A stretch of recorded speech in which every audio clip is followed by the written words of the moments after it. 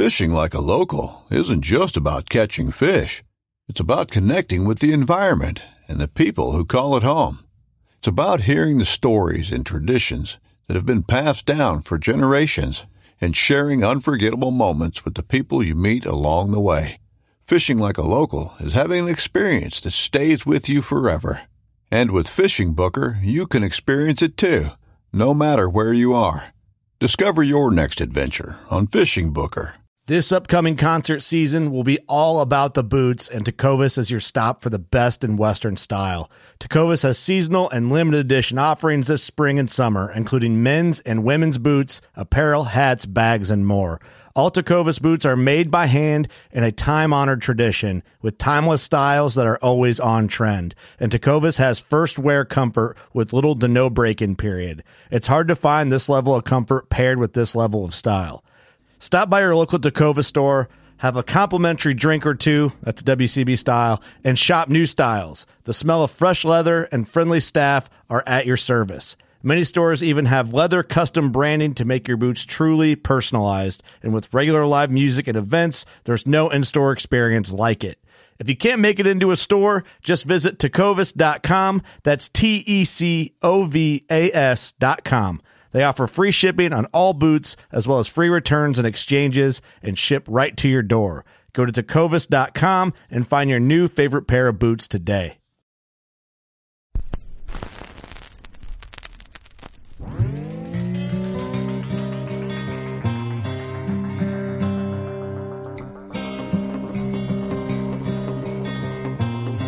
This is Jeff Lindsay. This is Michael Fitt. Hey, everybody, it's John Dudley from Knock on TV. Hey, guys, this is Jared Scheffler from Whitetails Adrenaline. Hi, I'm Taylor Drury from Drury Outdoors. Hey, this is Nick Munt from Bone Collector. Hey, this is Melissa Bachman. Working Class Bow Hunter. Working Class Bow Hunter. Working Class Bow Hunter Podcast. Working Class Bow Hunter Podcast. Working Class Bow Hunter. Working Class Bow Hunter. Working Class Bow Hunter. You're listening to the Working Class Bow Hunter. That's right. This is a podcast for Billy Joe Lunchbucket, the working man, just like me and you. My name's Travis T-Bone Turner from the Bone Collector. Thank you for tuning in. It's really, really not that good.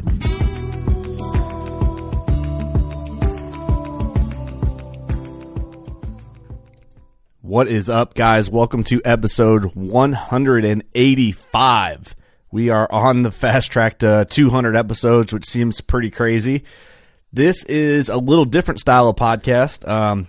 Stevie Mo is grounded, as everyone knows from the last couple podcasts. Had a little too much fun, so he's off the podcast permanently. That's a lie. He's not really. Me and Clint, we got together, decided it would be fun to do just a straight up one-on-one podcast. We all have super busy schedules, so it's super hard for me, Eric, and Steve to get together twice a week, 3 times a week, even once a week sometimes to do a podcast. So I talked to Clint. I'm like, dude, let's just talk late season hunting and whatever else and just bullshit and have a good time. And that's what hunting camp and podcasting is all about. So before we get into the nitty gritty here, this podcast is made possible by Scent Crusher, HHA, Elite Archery, which tomorrow, by the time you're listening to this, the new hunting bow, flagship bow, will be released. So super excited about that. And Smith's Custom Meats and Deer Processing. Also, Rattler Grips is a new partner of ours. Super excited about that. Custom handmade grips from Handsome Rob, so check them out. So that's all I'm going to say about our sponsors. Going to say thanks for them. Check them all out. They help our show, make it what it is and help us bring it to you every week, sometimes more than that a week. Clint Casper, one-on-one, right where I want you. What's up, dude? What's up, my man? It's been too long.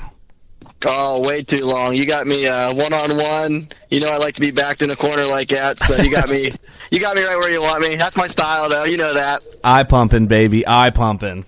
Oh, all the time. The more eye candy, the better. There's no Steve here, so we might be able to get some stuff done. Eric's a man of few words, so it's almost like he's here in spirit anyway. I mean, he is here in spirit, and then you got Steve. I mean, goddamn Steve, sometimes you just, I want to kiss him, but then I want to punch him, you know what I mean? Can't live with him, can't live without him. It's one of those deals. I know. He's like a hot ex-girlfriend. Yeah, it's well, sort of. Yeah, sort of like that.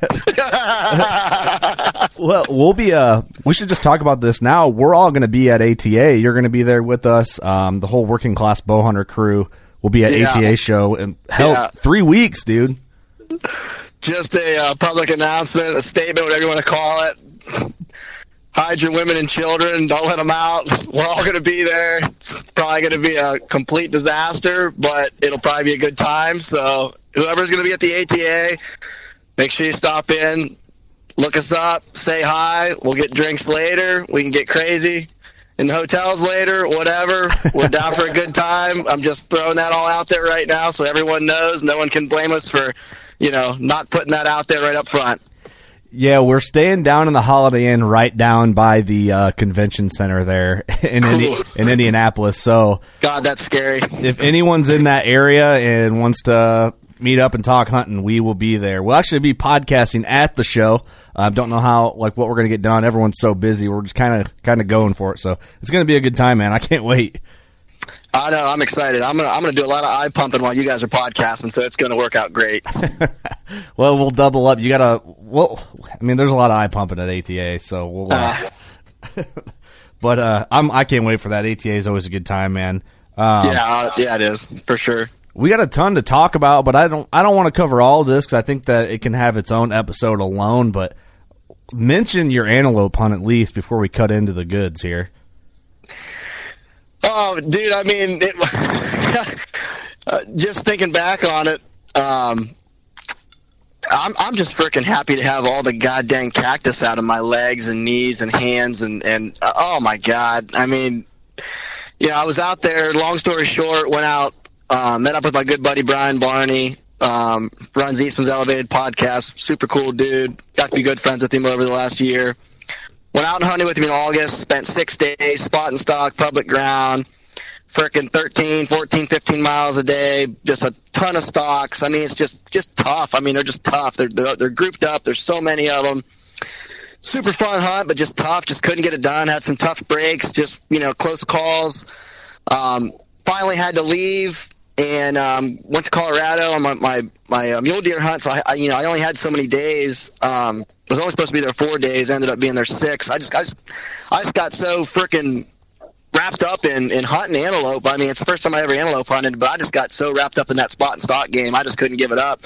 Finally had to, and I told Brian, I was like, man, I know the season runs clear into November, and it's the rifle season at that point. But with an archery tag, you can archery hunt during the rifle season. So I'm like, I want to come back. And he's like, man, we've never really done that. It's probably going to be rough because you're going to be competing with rifle guys. And long story short, I had 3 days to get it done. And man, on the last day, freaking tagged out on a super good goat. And, I mean, just an epic story, 2 separate trips out there, got it done on the last day. I mean, we could do a whole other freaking podcast on that deal, just with trials and tribulations and I mean the ups and downs. But yeah, man, was super pumped to get that one under the belt and finally notch that tag in Montana. That was burning a hole in my pocket. It was killing me, and it killed me to leave the end of October, which is a great time to be in the whitetail woods. So it was killing me to leave a stand in Ohio to go, but gosh dang, man, I just had to get back out there and chase those goats around one more time, and man, it paid off. It was, like I said, couldn't be more happy to get that one notched, man. That was a fun one. Everybody needs to go do that hunt. Super fun. So rewarding when it does finally come together, just because it is such a hard bow hunt. Right. Well, I talked to Brian on the phone last week, and I think I talked to him for 45 minutes and never talked to him before that. What a nice dude, man. Like, all I could think about was man, Clint just went out and hunted with this guy, and I got to get out there and do it, because the more I think about it, and the more that we get closer as our relationship builds between you and I, and you tell me about all these antelope hunts and mule deer hunts and elk hunts that you've done, and that right now, that's my big 3. Moose is in there still, but elk hopefully next year, and then you just start chipping away at the totem pole of what you want to get done for your bow hunting legacy, if you will. So I mean, Brian's coined the phrase, I use it all the time, but I mean, he kind of got me on it as, adventure bow hunting and being an adventure bow hunter. I mean, to describe it in one word, I mean, has to be, badass is the only way I could describe it. I mean, just the stuff you see and get to do. And I mean, it's so much fun to travel around to hunt different species, different states. And you're testing your mettle everywhere you go. I mean, every animal's different. Every hunt's different. It's it's totally different for us Midwest guys going out there and hunting that kind of stuff, because, I mean, we all cut our teeth on deer and turkeys and, maybe waterfowl or small game. Then you go out there and you go from tree stand hunting to spotting and stalking and glassing and walking your ass off. I mean, it's just so much fun. It's just such a different hunt, but I love it, man. I love the challenge. And, I mean, me, we talk all the time about it. I mean, I would plan more trips if I had more time, than I do now. Oh, yeah. I mean, and everything I do is, pretty much solo or with a buddy, DIY public ground stuff. So it's not super expensive, but it's just you got to have the time to do it. I mean, week here, week there, week here, week there. I mean, that stuff all adds up. But Well, for the working class hunter, man, it's you got to plan it out. For me right now, I get 2 weeks a year, so it's like 1 week's going to elk next year, 1 week's going to whitetail. The next year, 1 week will go to something else, and the other week will go to whitetail. So that's how you got to do it. One hunt a year. If I could do that for the next 5 years and try and make some dreams happen, that's living good. Yeah, I'm lucky on that end, because with I got working for the county, the highway department with being a state job. I mean, with overtime here with snow plowing and stuff, I'm usually in that 6 to 8 weeks off a year range. So, man, I mean, I basically use, besides spending time with Easton, my son, all my other time's allotted to trips. So I'm usually able to get out west 4 or 5 times a year. So, yeah, I'm pretty lucky in that end. There's no doubt. Right. Well, it's one of those things. We talk a lot about the future. It's the planning ahead for the working class person, especially a bow hunter. Your time's, I guess people could argue this, your time's more valuable as a bow hunter because you have it's a lot harder it's a lot harder of a window to get it done in that time frame.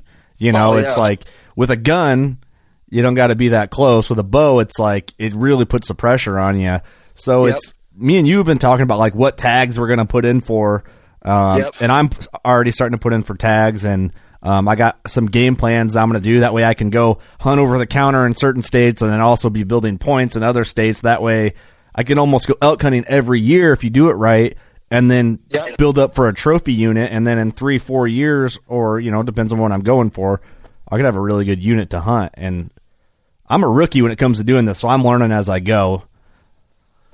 Yeah, no, absolutely, man. I mean, we came up with a pretty good game plan for you last year for, I think, we did Utah for you, and we did some stuff in, was it Colorado? Was that the other state we talked Colorado. I did Utah. Did Utah, yeah. So, I mean, we got you set up with a pretty solid game plan for, a couple states already, and then add a few more this year. And yeah, man, I mean, that's you just got to jump right in. And I mean, once you kind of learn the ropes per se and sort of figure out how the different states work the lottery systems and the draws and who's over the counter and who's not. I mean, it's not too bad, but it's overwhelming at first till you get it figured out. I mean, it really is. I mean, until, I had people explain stuff to me when I was first getting into it. And once I kind of got the grasp of it, it was, I could understand it, wrap my head around it. But at first, man, it's overwhelming because there's just every state's a little bit different. There's so much stuff to try to, try to wrap your brain around. But once you get it all in, I mean, it all makes sense and it all works out. I mean, like you said, you ought to have some, here another year or two, man, you're going to have, multiple states with good points totals in. And there's some really good over-the-counter tags available. Idaho's a badass state with over-the-counter tags for elk, muleys. I mean, man, they have some. Well, Brian killed a stud muley in velvet first week of September. Actually, right after I left for my antelope hunt with him, I went to Colorado. He went to Idaho with our buddy Dan, and Brian smacked a stud like the third or fourth day, big old velvet, like 28, 29 wide. I posted a picture of it on my Instagram account, but. Yeah, but that was an over-the-counter tag in Idaho. He had never been there, just did his research and did his homework and found a few good spots and started hunting and got into them, but. Yeah, it's a very intimidating thing, and it's like everyone tells you this information about each state, and like you said, they're all different, but it's like at first none of the information sticks until you really dig in yourself and start doing some research. And even then, I still don't know what the fuck I'm looking for or what I'm talking about. I'm kind of just, you got to go for it. So that's the plan. I'm hoping I can actually make it out to Colorado for elk next year and get something done for once. Well, the one thing you got going for you, though, Kurt, is even if you really have no fucking clue what you're talking about, you look sexy while you're doing it. So pretty much they'll probably just let you hunt there anyway. I mean, they'll probably be like, well, he's got tattoos and he's hot, so we'll just let him hunt. So realistically, you're fine. Doesn't really matter. I mean, the points and draw systems are stupid. I mean, you really don't need them. Just get tattoos, they'll let you in. It's fine. Yeah, the finger tattoos just scream outstanding citizen, so they just usually let me do whatever I want. I mean, I've got an ass cheek tat, so what's that make me? You make the judgment call. A better human than I am, apparently. Absolutely. Let's cut into it, man, because, goddamn, is it considered late season right now? Because I think it feels like it.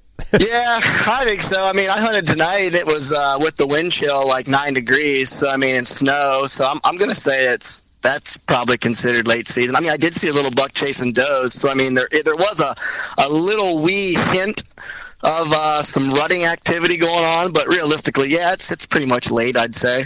I did see a good buck chasing a doe a few days ago, and then the next day at work, I saw another good buck chasing a doe.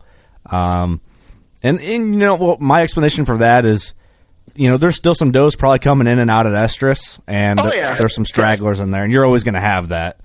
Oh, yeah. I mean, you got your second phase. You got some yearlings that were, born late that are coming. You got does that didn't get caught the first cycle. Now they're getting in on the second cycle, I mean, so, yeah, I mean, you can get into some really, really good rutting activity right now. I mean, I've actually had maybe some of the most intense rutting activity on hunts take place in December. I mean, now you're talking it was, that perfect evening or that perfect morning. But I mean, I've had days in December where you see 7-8 bucks running one doe around like crazy. I mean, it was the most rutting action I'd seen all year, and it was a December day. I can think back a few years ago to, this exact scenario I'm talking about. I mean, it was like the 14th of December, 13th, somewhere right around there. And it was a yearling that, was coming in. And I mean, there was like 7 or 8 bucks. I mean, they ran her around for, an hour or more all over this woodlot.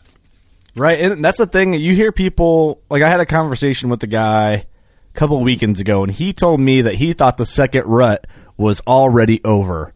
And I was like, it was second shotgun season. I'm like, well, nah, that doesn't add up to me because first rut was a week and a half ago. Yeah. So the cycles don't come and go that quickly. I would say, if anything, your second phase of estrus or whatever, heat or whatever you call it, is probably going to happen now. Yeah, you got like that 30 to 40 day window where they don't get caught, then they come back in. So you figure, say on November 6th, a bunch of does were in heat. Okay, well, say the ones that were in that bunch that didn't get caught or didn't get bred or didn't cycle through, 30, 40 days later, boom, you're right now. You're in this time frame right this second. So, I mean... For sure. Well, another good point, like our buddy Austin Chandler, who just tagged out, he killed shot a good one. Yeah, he shot a good 6, and then he, like a week... we did a podcast with him and Ross Bigger, and then he shot another really nice buck. But, like, he made a good point about, like, rutting activity. We talked about the rut, the peak rut, and then like second phase or late season or whatever. And he goes, technically, if you break it down, the rut's from October to January. He's like, if you really want to break it down and be scientific, like deer are breeding from October through January. And I'm like, that's 100% true. Yep, there's definitely does getting bred in October, and there's definitely does getting bred in early January. I'd agree with that 110%. And the thing is, it's, guys are like, I think people want to know, like, they want to look at it as like a light switch. The rut's on or the rut's off. And that's just not the way it works with animals in general, It's, it's, you have, basically what you do is you take the days that are going to be the highest odds for you to be successful is what you go for. It's not black and white like we wish it would be. Like barometric pressure's doing this, all the deer are going to be moving. Oh, it's not doing this, they're going to be bedded all day. That's always what kills me is, I mean, I mean, social media is a good thing in ways, but I'll be honest, I honestly hate it in a lot of ways, and it always cracks me up. About November 12th rolls around, and someone will get on there and be like, yep, haven't saw a deer in 3 days, no bucks, man, sucks, can't believe the rut's already over, blah blah blah, and it's like, man, like, dude, just because your woodlot's not hot right now, you could go 200 yards to the west, and there might be 27 bucks chasing does over there. Like, yep. I mean, everybody acts like if they're not seeing deer, or if their bucks aren't rutting hard on one day, but the guy down the street is, like, it's like, oh man, my rut's over here, but his rut's still going on. Like, that's not how it works. Like, nope. Different farms have different does come in at different times. I mean, one farm might have does come in late October, and then 2 farms over, that bunch of does might not come in till the end of November. So your rut phases on those 2 farms will be totally different. Early November is going to be badass on one farm, whereas the other farm is going to be it's going to look like deer in September over there. They're not going to be really doing anything because there's no does in heat over there. But come Thanksgiving time, that farm is going to be on fire, and the farm that was hot in the middle or in the beginning of November is now cold as hell. I mean, it's like, everybody thinks it's like this big sprint, and it's a marathon. I mean, it's like you've got that trickle effect going into the rut, then you got the trickle effect going out of the rut, and then you got the middle part of your peak breeding. I mean, it's literally it's a daggone marathon. It's not this. Everyone acts like it's this 8-day window that all the rutting is going to take place from November 6th to the 13th, because that's statistically when all the big bucks are killed every year. Nah, not really. Nah, not necessarily. I mean, yep. That's just not. It's not really how it goes in real life. Yeah, social media, like you said, it's a blessing and a curse, man. It really is. Right. It is. But that's I think that's the best way to look at it. Is just things are always changing. You can't just call it on or off. Nope, that's for sure. Everyone wants to, though, man. The guy that's we all know this guy, and this is why I try not. Don't take this the wrong way to our listeners. I try not to talk, like, if I'm at like a bar, I don't really talk deer hunting with like a regular guy unless they strike me as someone that can hold like a conversation, because there's so many like just guys that are willy-nilly about it that have what I call professional hunter syndrome, which is like, no matter what you say, you're wrong and I'm right, and this is the way it is. Yeah. So It's like, geez, I don't know. I can't even remember where I was going with that, but let's cut into some questions, and we'll kind of just branch off of each question. How's that? Hey, we can do that, man. Let's do it. So this is we are taking our questions from Facebook and Instagram. I did a post today. This was we had talked about doing this week, but we're like, okay, yeah, tonight works, so I made a post. So what's there is what's there. So thanks to everyone who submitted a question. Absolutely. I am now crowning myself in the comments as the GIF king. I love responding to comments and stuff with GIFs on or GIFs, GIFs, whatever. Okay. Ethan Hood, any information on targeting does after filling the one and only buck tag? A lot of tips for finding big bucks, but I found very little info on hunting specifically for does. Yeah, no, that's a good one. I mean, you honestly don't hear about that a lot, but I mean, hey, if you got that buck tag filled already, right now is a fantastic time to go out and smack a big old nanny. I did that Saturday, man. I was going to say, speaking of that, congrats. I don't know if I told you or not, congrats on the big old nanny doe, but thank you. Yeah, I mean, right now, late season, man, food. I mean, the does have been running around, pretty much with most of your rutting activity kind of behind you. They've been running around, for the last, say, 35 to 40 days pretty hard. So, trying to put back on body mass and just regain energy, and you got colder days coming. I mean, food and cover are definitely your two main things you better key in on. For does, the worst part about late season with those is, I mean, a lot of times they're grouped up, and my God, I mean, if you do find a hot food source, say the farmer down the road just cut a bean field, and now you got beans on the ground that were just cut. Mm-hmm. You might have 30 30 does coming to that every night, which is it's great, but it's also awful because you've got these huge groups of does coming. You've got all these eyes and noses to beat. But if you can play the wind and get in a good tree with some cover, and I mean, kind of let them work past you, I mean, it's a dynamite time to go out and kill a big doe. But I mean, definitely cover and feed's what you gotta, totally kind of key in on. And I mean, mornings are rough, man. I mean, it's hard to beat deer back in the mornings. It seems like they don't dilly-dally around as much in the morning and late season. It seems like they kind of get all their feeding done and try to get back to bed before the lights come on. But I mean, if all you can do is hunt mornings, I would say stay away from food. Obviously, try to get in between bedding and feeding if you can, or back in the bedding. It's just touch and go, though, because like I said, I mean, if you don't beat them in, man, you're going to blow them out. But right. I mean, if that's your only option, that's all you can do. But I mean, if you can hunt both, I would say just strictly hunt evenings. You got a better odds of not blowing deer out. Just make sure your entry and exit routes, bucks and does, I don't care what you're hunting, entry and exit routes right now are super, super important. Anybody that follows Bill Winke talks about this all the time, and the dude's spot on.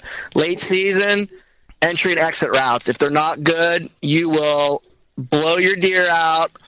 You're going to totally screw yourself, because every deer that you alert, or every deer that busts you getting out of your tree and walking to your truck, or going, say, from your truck to your stand, I mean, all you're doing is educating them. And in late season, you educate a big old buck or an old doe one time, and they figure out what's going on. That's it, because they've already been hunted, they've been shot at, they've been called at, they've been blown out by hunters, they've already spooked and caught hunters. So I mean, they know what's going on. They know the game that's being played.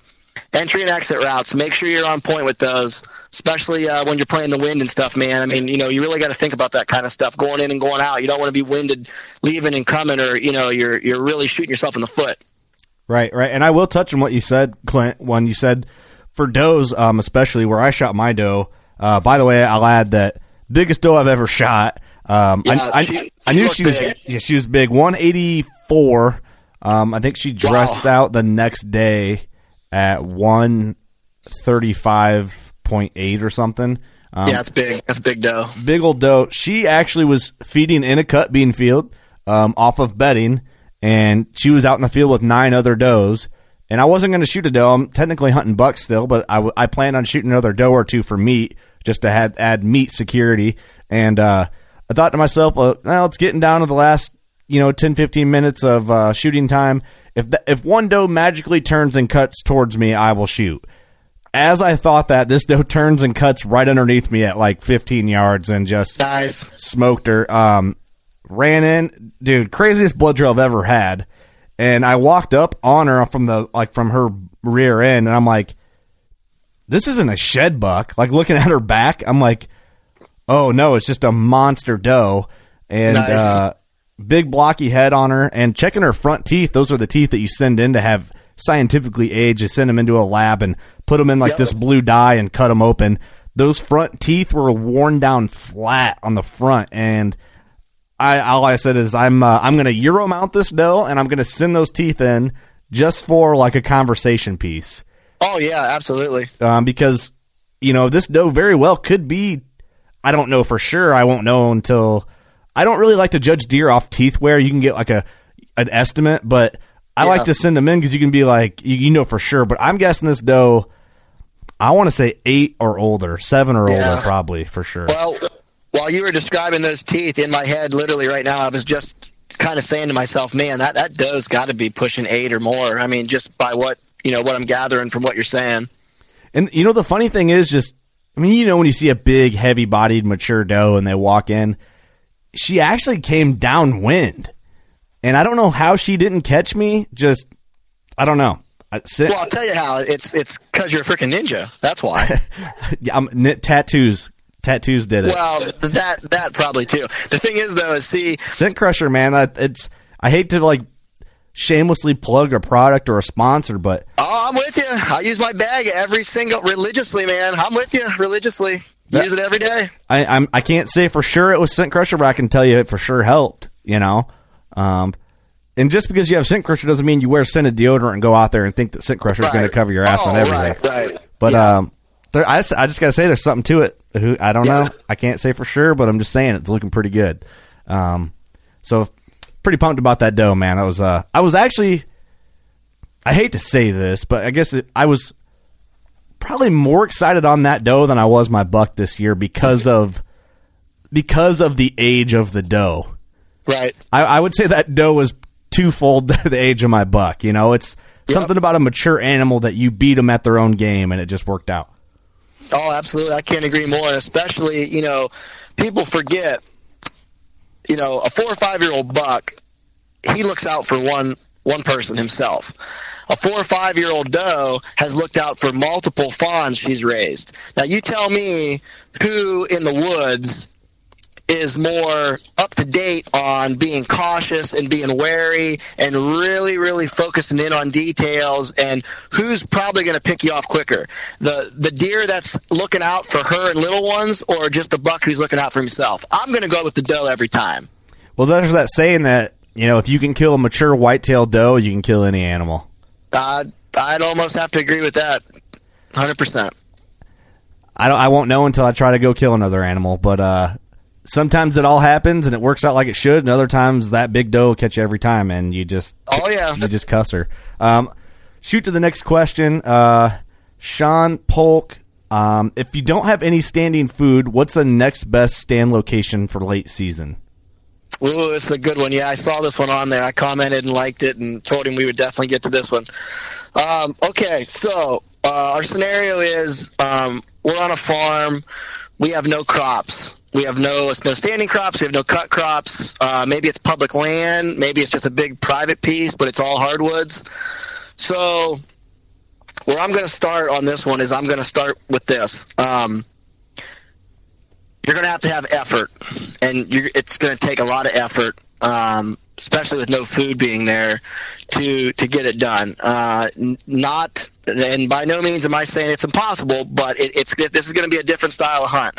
I'm going to say, in my opinion, and I've actually had to hunt a farm that's pretty much kind of like what Sean is describing in the past, and killed a good buck. It took me all year, but I scouted more and I hunted less. And where I started was I got a map of all the surrounding farms and properties, and I tried to figure out where food was. So I'm going to say step one, figure out where food is. I had some egg fields a few miles away, maybe 1.5 miles, 2 miles. So I knew, you know, deer were going to be migrating towards those fields for sure in the evenings and coming back from them in the mornings. So I'm going to say try to figure out where food is.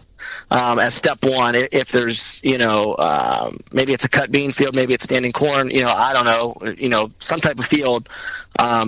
Let's figure out where that is.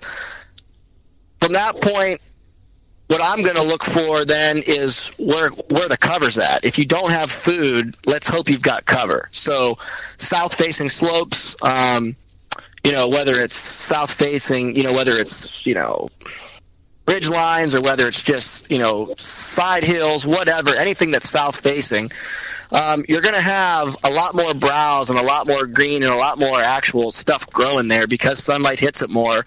You'd be surprised if you take a walk around a north slope versus a south, how much more stuff's growing on that south side. And, I mean, a lot of deer are still, in late season, keying in on acorns, hickory nuts, saplings, buds, forbs. I mean, deer eat that stuff year round, and just because there's no crops around doesn't mean there's not still food in the woods for deer. So I mean, you know, you're definitely keying in on those things as well, but cover especially. I would say try to figure out where these deer are bedding at, and then try to get in that middle point between where food is. Now, I know someone's going to say, okay, what if there's absolutely no food around? So you're hunting basically big timber bucks. If you're hunting big timber bucks and there is no crop fields around, then like I said, okay, we need to key in on where's our good oak ridges at? Where were there or where are there a lot of acorns? You know, you might have to take a couple days and go take some walks and really, really scout on foot and just kind of look and see, you know, are there hickory nuts, crab apples, short story real fast. One of the biggest 8s I've ever laid my hands on, my buddy shot a few years ago in a crabapple orchard, and this buck was staying in a big briar thicket up on up over the top of this saddle. He'd come up over the saddle at night and feed down into this gigantic crabapple thicket, and we got a super heavy snow one day in January, and my buddy went and took his climber up in the top of that saddle and killed him that night at like 4 o'clock, like an hour, or I guess be about an hour and a half before dark. And I mean, it's like 156-inch 8 or something. I mean, just a total, just a gagger stud. Oh yeah, just a total gagger for an 8. But moral of the story was, he actually went in after a snowfall and took a walk around his woods and saw where all the tracks and all the beds were going. And he went and found all these beds, and then he backtracked those beds to where he backtracked the tracks from where they were coming, like what direction they were coming from. So he was following the tracks backwards, and it led him into this big crabapple thicket. And there were still quite a few crabapples hanging on these trees, and these deer were going into them and feeding, and then they'd go back up into that, over that saddle, and go back down into this big briar thicket, green briars, and bed down. So he basically just got right in the middle, got on the other side of the saddle to where those deer could not see him coming and going, and waited on the right wind. And the very first night in, first deer up over that saddle was this buck. Smoked him at like 22 yards. It was a stud. That is a big 8, man. My buck, 151 or 152 from a couple of years ago as an 8 is big. Yeah. I can't imagine one with 6-7 more inches of inch on that thing, because that's got to be an absolute monster. But that's a good tip, man, because a lot of guys don't have the luxury. Like one of the farm I grew up on hunting, there's no grains or actual food sources right on the ground, so it's kind of, you don't see as many deer, but you can still get it done. You'll still catch them moving through. And one thing, go ahead, Clint. Like what we touched on earlier, I mean, honestly, sometimes it's a double-edged sword to have all the feed to hunt over, because like right now I'm running into this problem. I got half a field of standing beans, which is great. There's 50 deer on this farm a night. Here's the problem: when my buck does decide to show up, which hopefully he does here soon, I'm going to have to try to get drawn on this buck with potentially 30, 40, 50 other deer in the field. So that possesses its own problem in itself. When you're hunting big woods, if you can pin down and figure out where deer are moving through, or where they're bedding, or what's going on, you won't have 50 eyes to worry about. And a lot of times there might only be 7 or 8 deer staying in that woodlot or staying in that thicket. And once they filter past you, if that buck's in the back, you're golden. I mean, so, it's not always a terrible thing to not have a ton of deer, where you're hunting at it. And a lot of people would say, oh, that's crazy, that's dumb, who wants to hunt somewhere where there's not a lot of deer? Well, like I said, imagine me trying to get drawn. Like tonight, for example, there was 30-some deer in this field. Imagine me trying to get drawn on that buck with all those. I mean, literally, like, the does just keep pouring in and pouring in and pouring in, and I'm like, oh my God, like, if this buck does show up, I mean, this is going to be rough trying to get drawn on this thing. So, I mean, one positive note to the guys that are hunting big woods and they're not having the deer numbers that say I might on this particular farm I'm hunting right now, it's not always a bad thing, man, because, like I said, you don't have near as many noses and eyes to fool, which is a good thing. Right. That's a good point to look at it. And, it's, I guess you got to be prepared to hustle a little more in this situation. Oh, yeah. And the one thing I think we need to cover right now is, Amber Mark Hurley on Facebook asked, like, natural food sources for late season. And most of that means, in my opinion, corn or beans. In my opinion, I would go beans late season. What about you, Clint? Yeah, I mean, if we're going to go, crops and stuff, I mean, it's hard to beat, soybeans and corn. I mean, you're getting a lot of energy. You're getting, protein and whatnot. I mean, it's hand in hand. Realistically, though, I mean, I'll tell you what, though, man, I have seen deer go right past standing corn and standing beans and hit some late dropping oaks. And I mean, people will look at you and be like, there's no way. And I'm telling you, acorns at this time of the year, if you can find some trees that still have some oaks that are dropping, or some acorns that are still there, I'm telling you, it's nuts. But yeah, I mean, overall, standing corn and beans or freshly cut corn and beans is hard to beat. But like I said, man, you know, don't forget, don't count out, you know, your greenbriers, your small little sapling buds, your hickory nuts, acorns, your forbs, stuff like that. I mean, there's a lot of that stuff that gets eaten by deer, especially this time of the year, especially with, like, you get heavy snows and stuff where deer are having to use a ton of energy to move 400 or 500 yards towards a field, and they just don't have the energy to get there all the time. Man, they'll hang back in those crab apples or in those acorns, and I mean, they scavenge and they eat, you know, what's around. I mean, sometimes that's your ticket too. But yeah, I mean, corn and beans, you can't really beat those. I mean, those are the kings for sure. For sure. D-Rock Clark asks, how aggressive should I get with calls late season, whether it be doe or buck / rattlers? 0. This is just my personal opinion. I would agree. I mean, anyone who follows my writing, podcasts, the blog, seminars, blogs, anything that I do or say or write, you will see me talk, write, and focus in very little about calling and about sense. And the main 2 reasons why, and not trying to bash the hunting world, but every Tom, Dick, and Harry that goes out to Walmart and grabs a grunt call or buys a can because the baby buck was killed by it, or buys a snort wheeze because Drury's used it and have had success. It's like this stuff has been overused and overmarketed, and it's been done so many times. These deer have gotten it's almost like turkeys. Like, turkeys will get call shy after the first week of season. These deer almost are call shy. Now, I'm not saying that it can't work in October and November, because it can. I've done it. I know you've done it. I mean, I know people who are very successful calling deer. But what I'm going to tell you in late season is these deer have been pressured. They've been hunted. They've heard rattle bags. They've heard can calls. They've been grunted at. In my opinion, the best strategy is do not let them know you are even in the area or present whatsoever. I don't use sense. I'm not calling. You know, from my experience during this time of the year, calling will scare away 99% of the deer you're going to call to, and you might have literally 1 out of 100 come in. The reason for that is mainly because, like I said, they've already heard all that in October and November. I mean, everybody likes to call during the rut because that's the magic ticket, and everyone's eyes is rattle in a big one, grunt in a big one, and whatever. Hey, if it works for you, great. But a lot of these deer have already been fooled by this, or they've came in and been shot at, or they've got downwind of a hunter who rattled to them. Whatever the case may be, I'm going with. I mean, do I have a grunt call in my bag? Yes. Do I have a bleat call? Yes.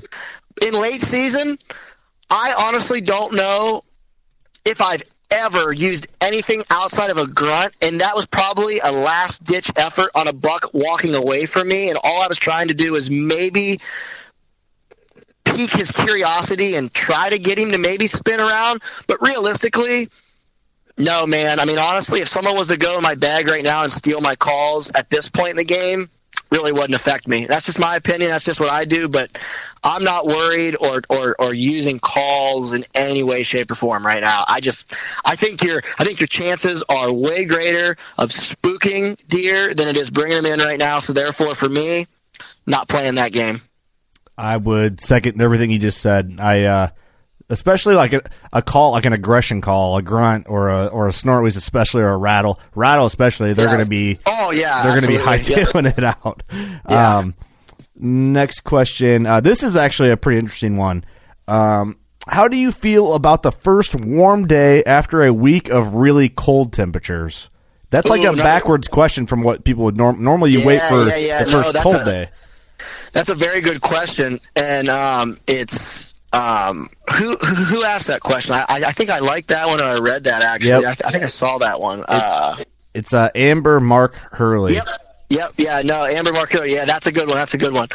No, absolutely. One of my favorite, I know everybody wants to hunt the day before the front comes in. And here's kind of what I've seen, and just from my years of bow hunting, kind of what I've noticed. So let's say it's a Monday night, and let's say it's Monday. It's Monday. Tuesday, this crazy cold front's blowing in, low temps, maybe snow. Okay, everyone's going to think, man, Monday evening.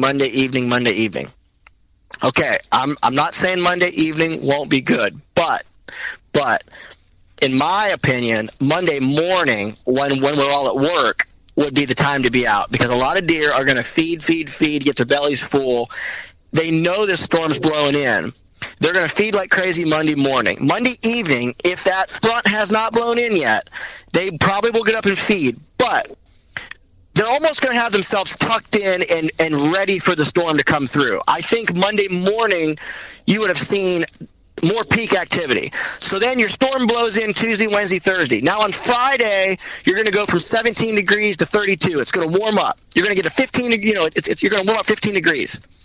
Boom. These deer have been huddled up. They've been, they've had to endure all this cold weather. Now they're going to get a break. I'm telling you right now, you got a change in barometer coming. You got a change in weather coming. Deer are going to be on their feet and feeding, because they know that now they need to feed more so than what they were, because they weren't able to with that, with that cold streak and all that bad weather. So now they need to replenish all the energy and everything that they've lost here the last few days. And now basically their mindset's back to, okay, we gotta feed, because the next blast might be coming soon. So in my opinion, that day after that front can be just as good, if not better. More times than not, I think that's the better day to hunt than the day before the front comes in my opinion, from what I've seen over the years, especially with big bucks.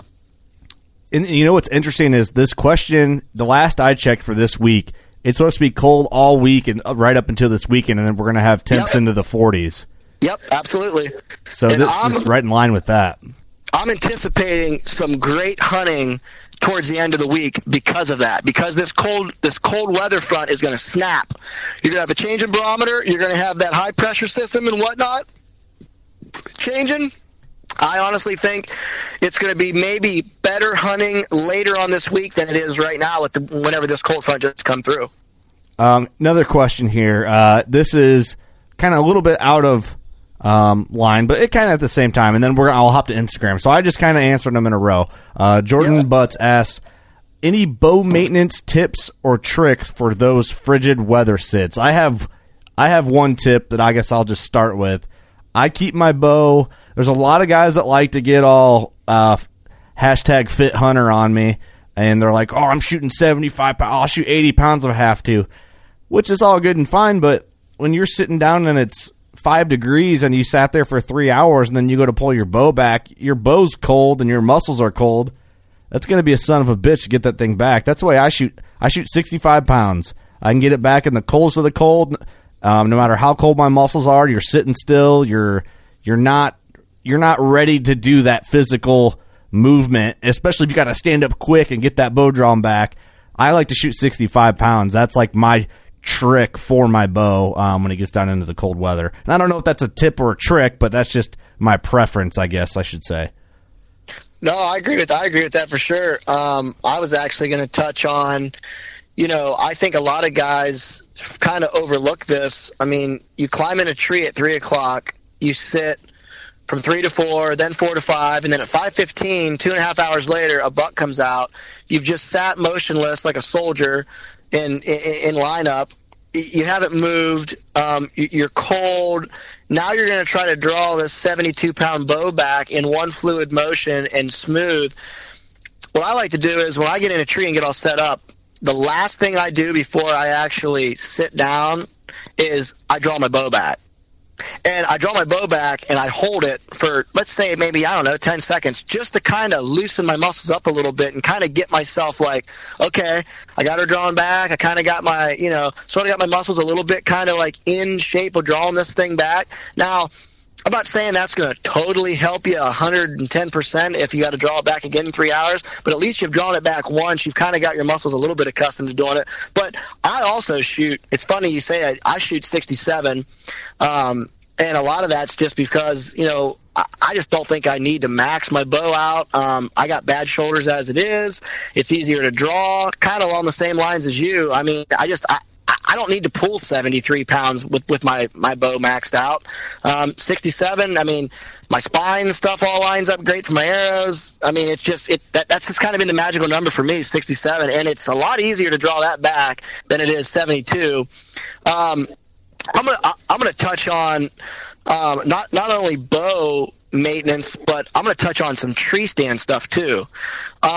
There's nothing worse or nothing that'll kill you quicker than a squeak, whether it's your tree stand, whether it's you lift your seat up and you needed some non-scented oil on where your bolts go into your brace bracket for your seat, or maybe it's your arrow rest. You go to draw your arrow back and it slides on your moleskin, and your moleskin's hard. It's gotten hard over time on your drop away. Say it's drop away rest. You got your little moleskin on it.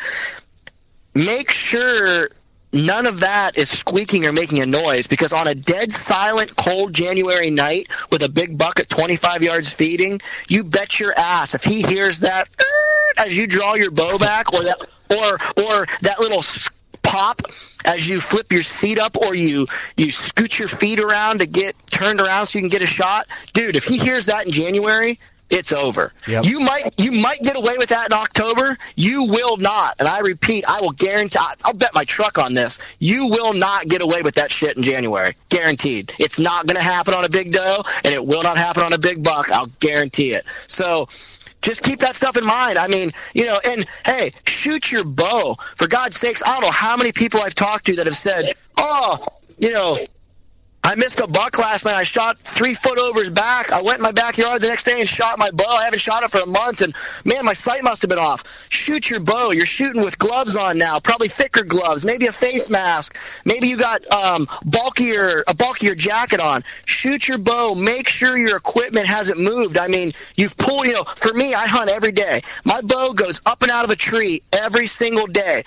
It gets bumped on branches. It gets bumped on the ground. It gets bumped walking in, walking out. I mean, it rides around in my truck. Check that thing. Shoot that bow every week, if not a couple times a week. Make sure your rest is still dropping. I mean, I've had rest freeze up before in super cold weather. I mean, make sure you're checking all that stuff. That's my biggest tips, or I guess tricks, whatever you want to call it.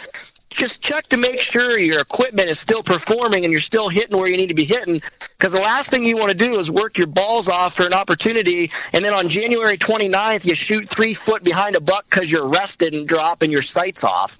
Right, yeah, that is the best tip probably that you could add on that, because that is an important thing. People, I guess they shoot all summer long, hopefully, and then October hits and then you don't shoot it until you miss, and then you're forced to shoot it to see what happened. Absolutely, and then it's too late, because in late season a lot of times you're working and grinding to get one opportunity, and if you mess up that one opportunity, dude, that's it.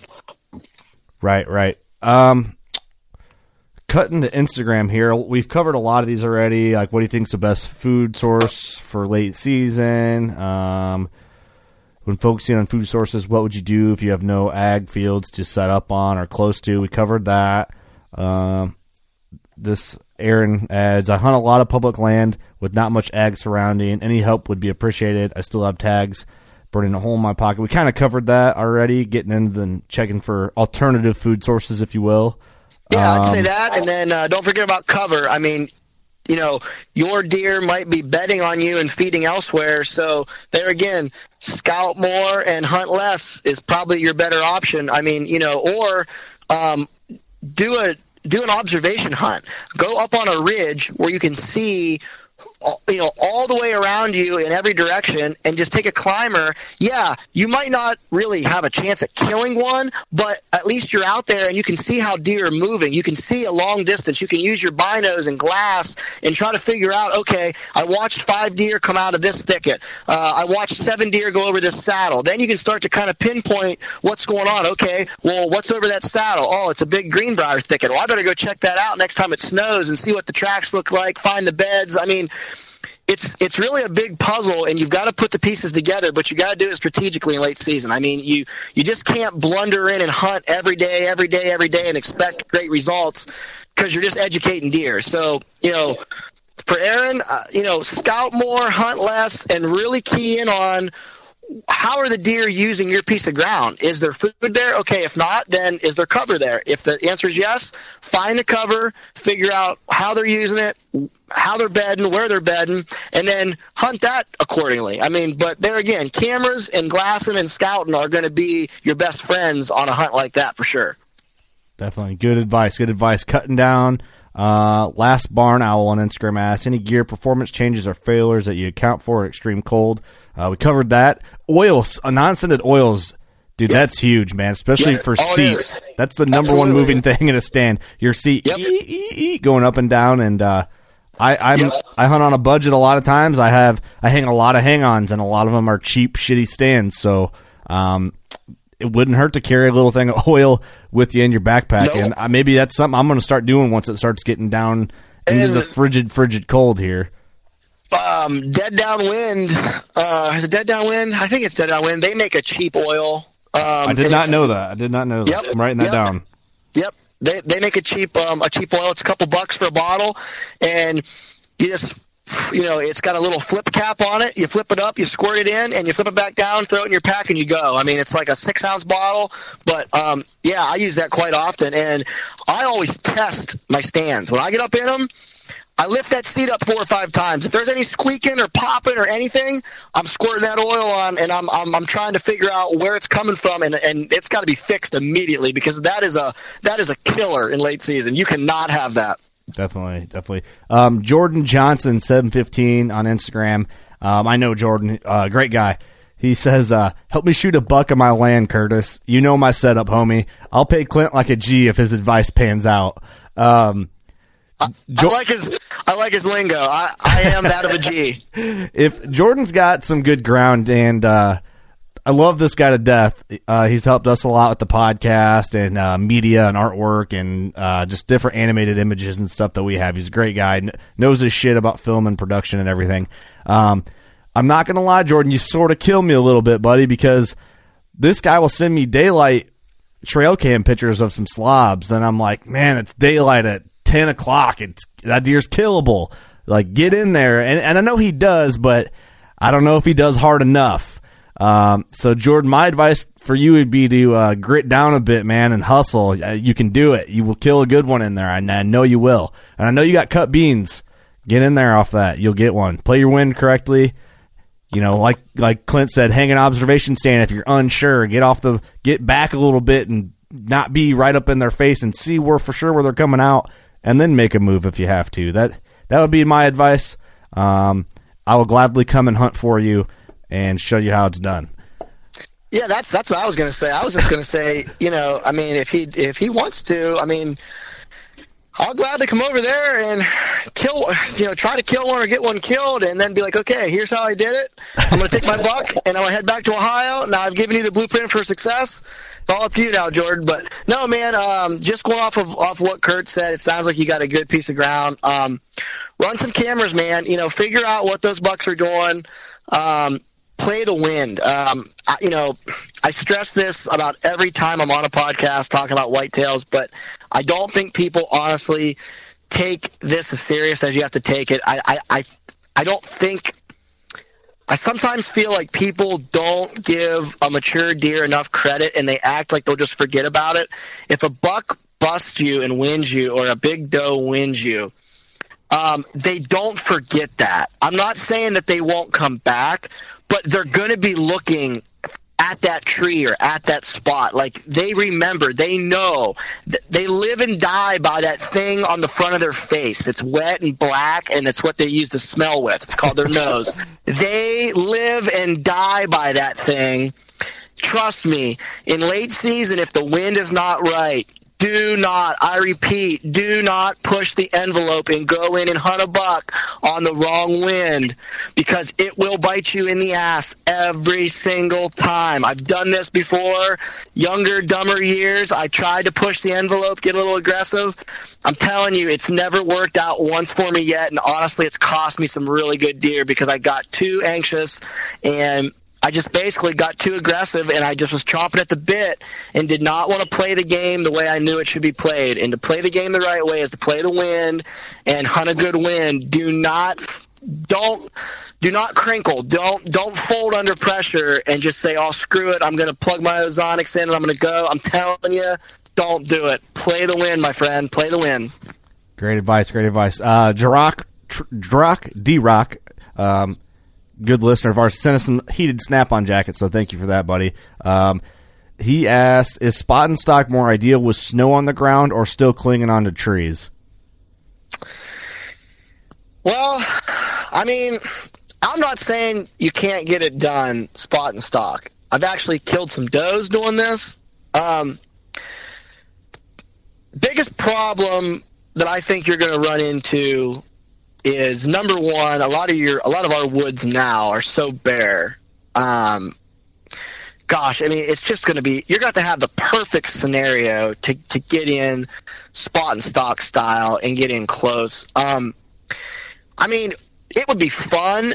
Don't get me wrong, and it'd be a hell of a challenge. But if I've got a buck tag in my pocket, I'm all about the higher percentage plays. That's what I base everything off of that I do is, okay, is this stand a higher percentage spot to kill this buck than the next spot? In my opinion, tree stands outweigh the spot and stock deal 10-1. So if we're going on the fun factor, hell yeah, man, get out there and freaking go after one spot and stock. I mean, I absolutely love spot and stock, and that's why I love Western hunting so much. But if we're going off of, I got a buck tag to fill, or I got, I have to fill freezer meat or fill the freezer up with meat. Yeah. Man, oh man, it's hard to get away from a good ground blind that's brushed in or a tree stand, just because your movement's concealed, and I mean, you're letting the deer come to you versus you come to them. Yeah, I mean, that's a tough one. I mean, I know guys that do it and they get it done, but yeah, man, that's tough. I mean, I guess it's personal preference. I mean, if you want that challenge and that's all you're after, I mean, hey, do the spot stock gig. But I mean, man, it'd be hard for me to jump out of a tree and go try to put a stock on one right now. I mean, I just feel like my chances for blowing that buck or doe out and educating him is so high compared to just letting him come in to me and kind of work in my favor, But that's just me. I would agree, man, with you, because if you're like most of us and you don't have a huge farm, and say you're hunting that specific deer, the last thing I want to do is try to sneak up on him, because 95% of the time he's going to catch on to you, and then you just ruined him for late season especially. Yep. And 9 times out of 10, snow's crunchy unless you get it right fresh and powdery. Absolutely. Absolutely. So I wouldn't try it, and like you said, like, it would have to be the absolute perfect scenario in order to go for it, especially with a bunch of snow, and if it's a deer you'd been hunting or, whatever, I don't know. If it's the perfect scenario in my eyes being it's just like an old fence row, and it's not really like a huntable piece, and you see a deer bedded in there and you sneak around the good wind side and trying to pull it off that way, and if you spook him out of that fence row, so be it. He runs into your timber where you're hunting. So that to me, that would be the perfect scenario, and that don't happen too often late season. It can happen, but oh yeah, it can be done. And I mean, I know some guys that hunt strictly like that. But man, that's a tough game to roll the dice that way, for sure. Well, that's most of the questions, or all of them. Clint, is there anything that we haven't covered that you think needs to be touched on? We covered a lot, from food to tactics to equipment, and I mean, it's a sensitive time of year, but it can still, tags can still be filled. I mean, I'm just going to say, to sum up late season hunting, I love hunting late season, number one, because you pretty much have the woods to yourself. I mean, a lot of people have either tagged out, or they don't want to hunt in the cold, or they don't have the drive to move stands and move cameras and change tactics. So a lot of times you got the woods to yourself.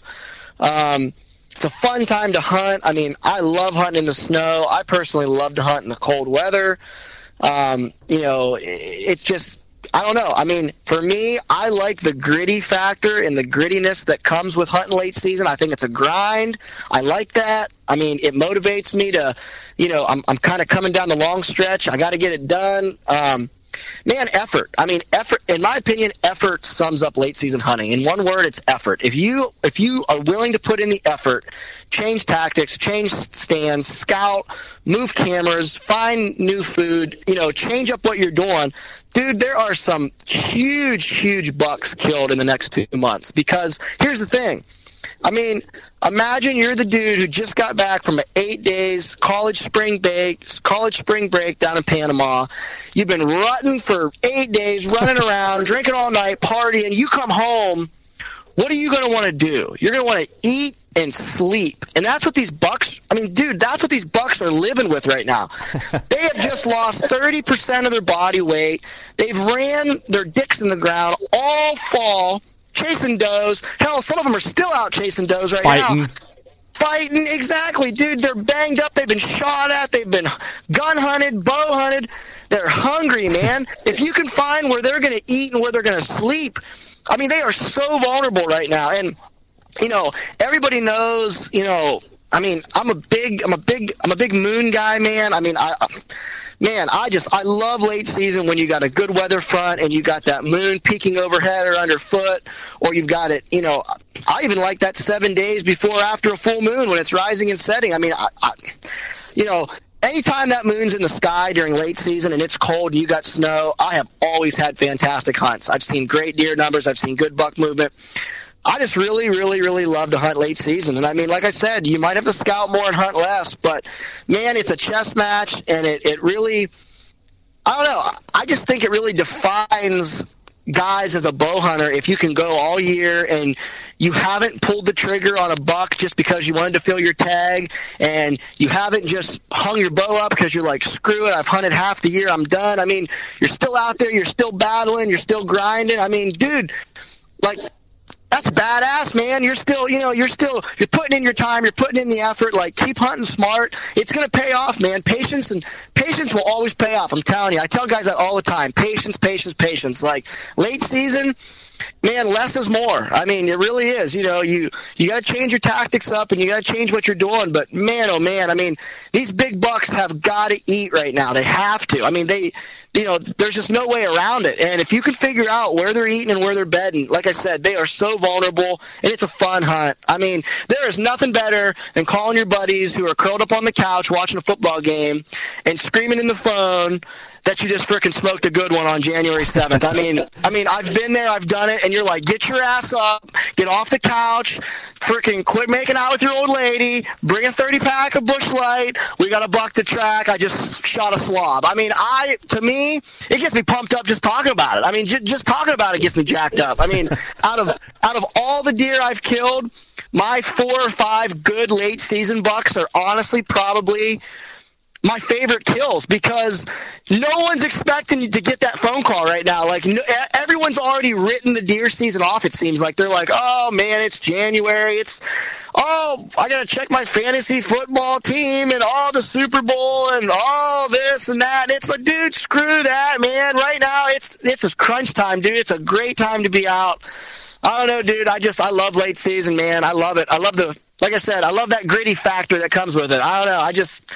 I like that. I like it, and I feel like there's a lot of big bucks right now that let their guards down a little bit just because they're tired and hungry. I mean, right. Great time to catch one slipping.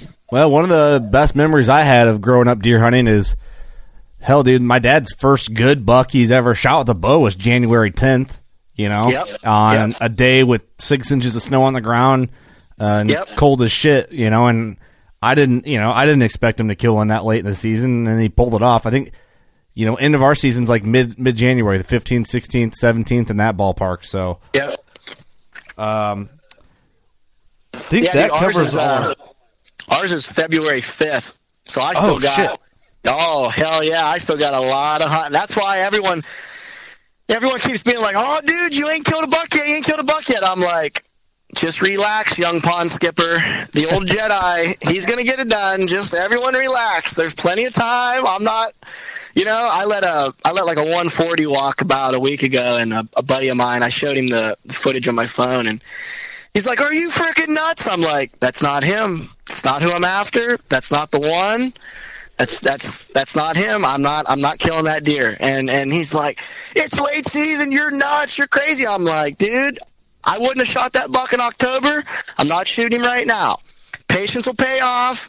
I'm still getting pictures of the buck I want to kill. I've seen him a couple times. Actually, I saw him this past Saturday morning. He was out on the edge of a field just kind of browsing around. So, I mean, dude, they're out there. They're like I said, patience. Play the game smart. Good things will happen to those guys that are still grinding it out right now. And, I just want to say good luck to everybody. It's still got tags. Grind it out. I know it's a long season, but embrace it. When it's 90 degrees in the middle of July, we're all going to be wishing we were sitting in the stand freezing our balls off. Just remember that. Remember that. So true, though. It is like it's like after November, or in Illinois, after second shotgun season, a lot of guys are pretty much done. Oh, and yeah. It's easy to have that mindset, man. And certain properties don't hold the deer, like we talked about with food sources and whatever, and you can still get it done, but it just gets less fun because some guys see less deer because of pressure, and other times, like you said, it's fun to grit and grind down and get it done, work a little harder, and surprise everyone with a late season deer and kind of show everybody up like, hey, it can still be done. So absolutely. We had more to talk about here, but I kind of want to save it for next time when we get all the boys here. We can bring it up if you want this is one of the topics we have. That big pen raised deer, I guess, that was killed in Ohio. What was it? Was it fucking like last week or the week before? Yeah, man. I mean, I saw that online, and I saw the picture of it, and I go, yeah, those antlers are too white to be a wild deer. You can just tell. Yeah, it was just a bad deal. I mean, basically, guy lives 10, 15 minutes from me. Shot a deer in a high fence on Saturday morning. Saturday afternoon, took it to his buddy's lease that he's on the lease with. Planted the deer, fake blood trail, shot a shot out of his stand so the shell was there. Just basically like made the whole scenario up. Shoots this buck, calls all of his buddies. They film the recovery. They film, just stage the whole thing.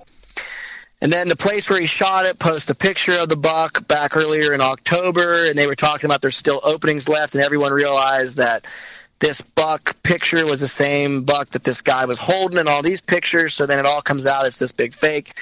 And I mean, I don't know, man, like everybody right away, they bash him all over the place. And don't get me wrong, I'm not sticking up for the guy. I mean, it was a very shitty thing to do. It was ignorant. There was no reason to do it like that. But it's kind of weird to do it that way. Yeah, it was. Oh yeah. I mean, but big bucks and the rage to kill a big buck. I mean, it'll drive people to do insane stuff. So it's like, I mean, look at the bracket deal. I mean, look at some of the stuff he's done just because he had to fill a tag. I mean, it makes you do stuff that you just shouldn't do. But anyways, my look on all that stuff is it's like, man, I just hate to see any of that stuff go on because all it does is it puts, a bad taste in people's mouth for hunting, and it just puts it's just not a good deal. It's not, I mean, and it's like, man, you got everybody now that's making memes about the guy, and they're bashing him all over the place. And I mean, I get it, but it's just like, gosh dang, you hate to see that stuff even take place in the hunting community because it gives us a bad name, even though it wasn't us that did it, but still it was a hunter that did it. So it's like, I just hate seeing all the negative stuff like that, man. I mean, it's just like, gosh dang. It's like, you You hate to see it, but I mean that stuff happens, man. Happens all the time. Poaching happens. People shooting pen raised deer and claiming them to be real and tagging them as a real one. I mean, right? You know, that's weird to me that someone would do that. Like, oh yeah, I'm all about a poacher should get what they deserve. Yeah. And absolutely, yeah. But like that shit is just weird to me. I get what you're saying. It's sad. It's sad. It is. It's buck fever drives people to do some weird shit. Oh yeah, absolutely. And like he went to the extremes, like fake blood trail. I mean, like. I don't yeah, get dude. that. I mean, it's not good. Not a good. And then, local guys were vouching for him, so now they look like idiots. I mean, a couple good buddies of mine look like retards because they're telling people, no, it's real. We were there. We helped him. So now it looks like they're incorporated in this mess, and they totally weren't. And I mean, they had every right to be pissed. Yeah, dude, it's just a bad deal, man. Just a total bad deal. Like, hate to see stuff like that go on. I mean, just stupidity on his part. And I mean, I don't know what in the world he was thinking, but I mean, I knew there was something fishy whenever a guy told him, hey, you need to call the game warden and have the game warden come check this buck out. And he's like, oh, I ain't calling no game warden, screw it. Like, now wait a minute.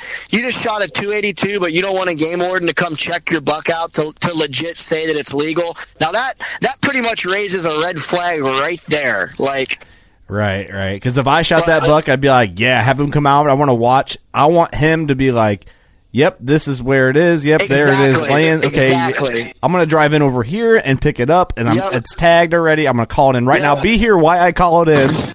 Yep, absolutely, for sure. And then my buddy's going to video me and you standing together why I call this deer in. Absolutely, and I'm with you 100%, man. That's how I look at it, too. It's weird, man. It is too bad. It is too bad. But whatever. We'll move right along. That's just weird shit to me. No, it is.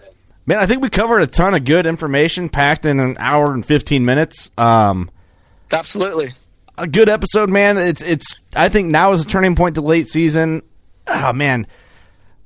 It's time to get it done. You got a little bit longer than we do in Illinois and Iowa here, but an ATA is kind of going to get in our way a little bit, but ATA is worth it, man. That's such a good time. I'm really looking forward to that weekend, all of us meeting up and oh yeah, that's gonna be fun. Podcasting, talking to people, giving each other hell, going out. It's just gonna be an all around damn good time. Yeah, absolutely, man. It's gonna be a great time, no doubt. Looking forward to it for sure. Clint, why don't you throw out your social media stuff quick? Yeah, you can check me out on Instagram, Casper Clint, and then on Facebook, look me up, Clint Casper. And then you can find me all over Working Class Bowhunter. I do the blog for him, Camel Color Blog, and on a lot of different podcasts with Working Class Bowhunter, and quite a few with Brian there. East was Elevated, and I do some with Zach Harold and Archery Maniacs. So, heck yeah, man! I try to throw out the warmth and the welcome to anybody that's in the podcast world, man. I love doing them, and especially love hooking up with my homies at Working Class Bowhunter, and always fun when we get together and get to do when we need to do more and more often. But it is what it is, man. Schedules are hard to get combined up all the time, but we make it work. We make it happen. Promise the people that the next podcast we do, Clint, you'll be in studio. I gotta make you do that. No, okay. Next one I do, once I shoot my buck, I'm gonna immediately get it field dressed. I'm gonna get it caped out, and I'm just gonna head straight to Illinois. I'll tag it before I cross the lines, and then I'm gonna pick up a 30 rack of Bush Light once I get into Illinois. Probably drink half of those. I won't be driving mine. I'll have someone else drive, and then I'm gonna then I'll finish the other half once I get to the studio. So yeah, it ought to be a hell of a good time. Okay, I got one. Oh, hey, one more question just came in. Jessica from Missouri. Oh Christ! Let me hold on. Let me pull up her comment. She just sent it in to us. 1 second here. This ought to be good. Yeah, let me see. Let me find the message. This is Jessica from Missouri. I think her name's Jessica. Oh no, it's Kelly. Jessica messaged earlier, but I'm going to ignore that one. Kelly from Missouri. My son was born last October and came out with tattoos and a bear on his arm. Do you think you're the dad? Whoa. Does she have a lot of ground in Missouri? If so, I'm 125% the dad. Okay, 125%. Okay. That's my son, and I'll be over to see him soon. I think you can shoot 2 bucks in Missouri, so that's totally badass. Okay, let me write this down. I'm going to type my message back to her now. Okay, got it. God, it's so stupid, but you're a daddy. You were a daddy for the second time. Easton's got did you say it was a son that had the bear tattoo, or a little girl?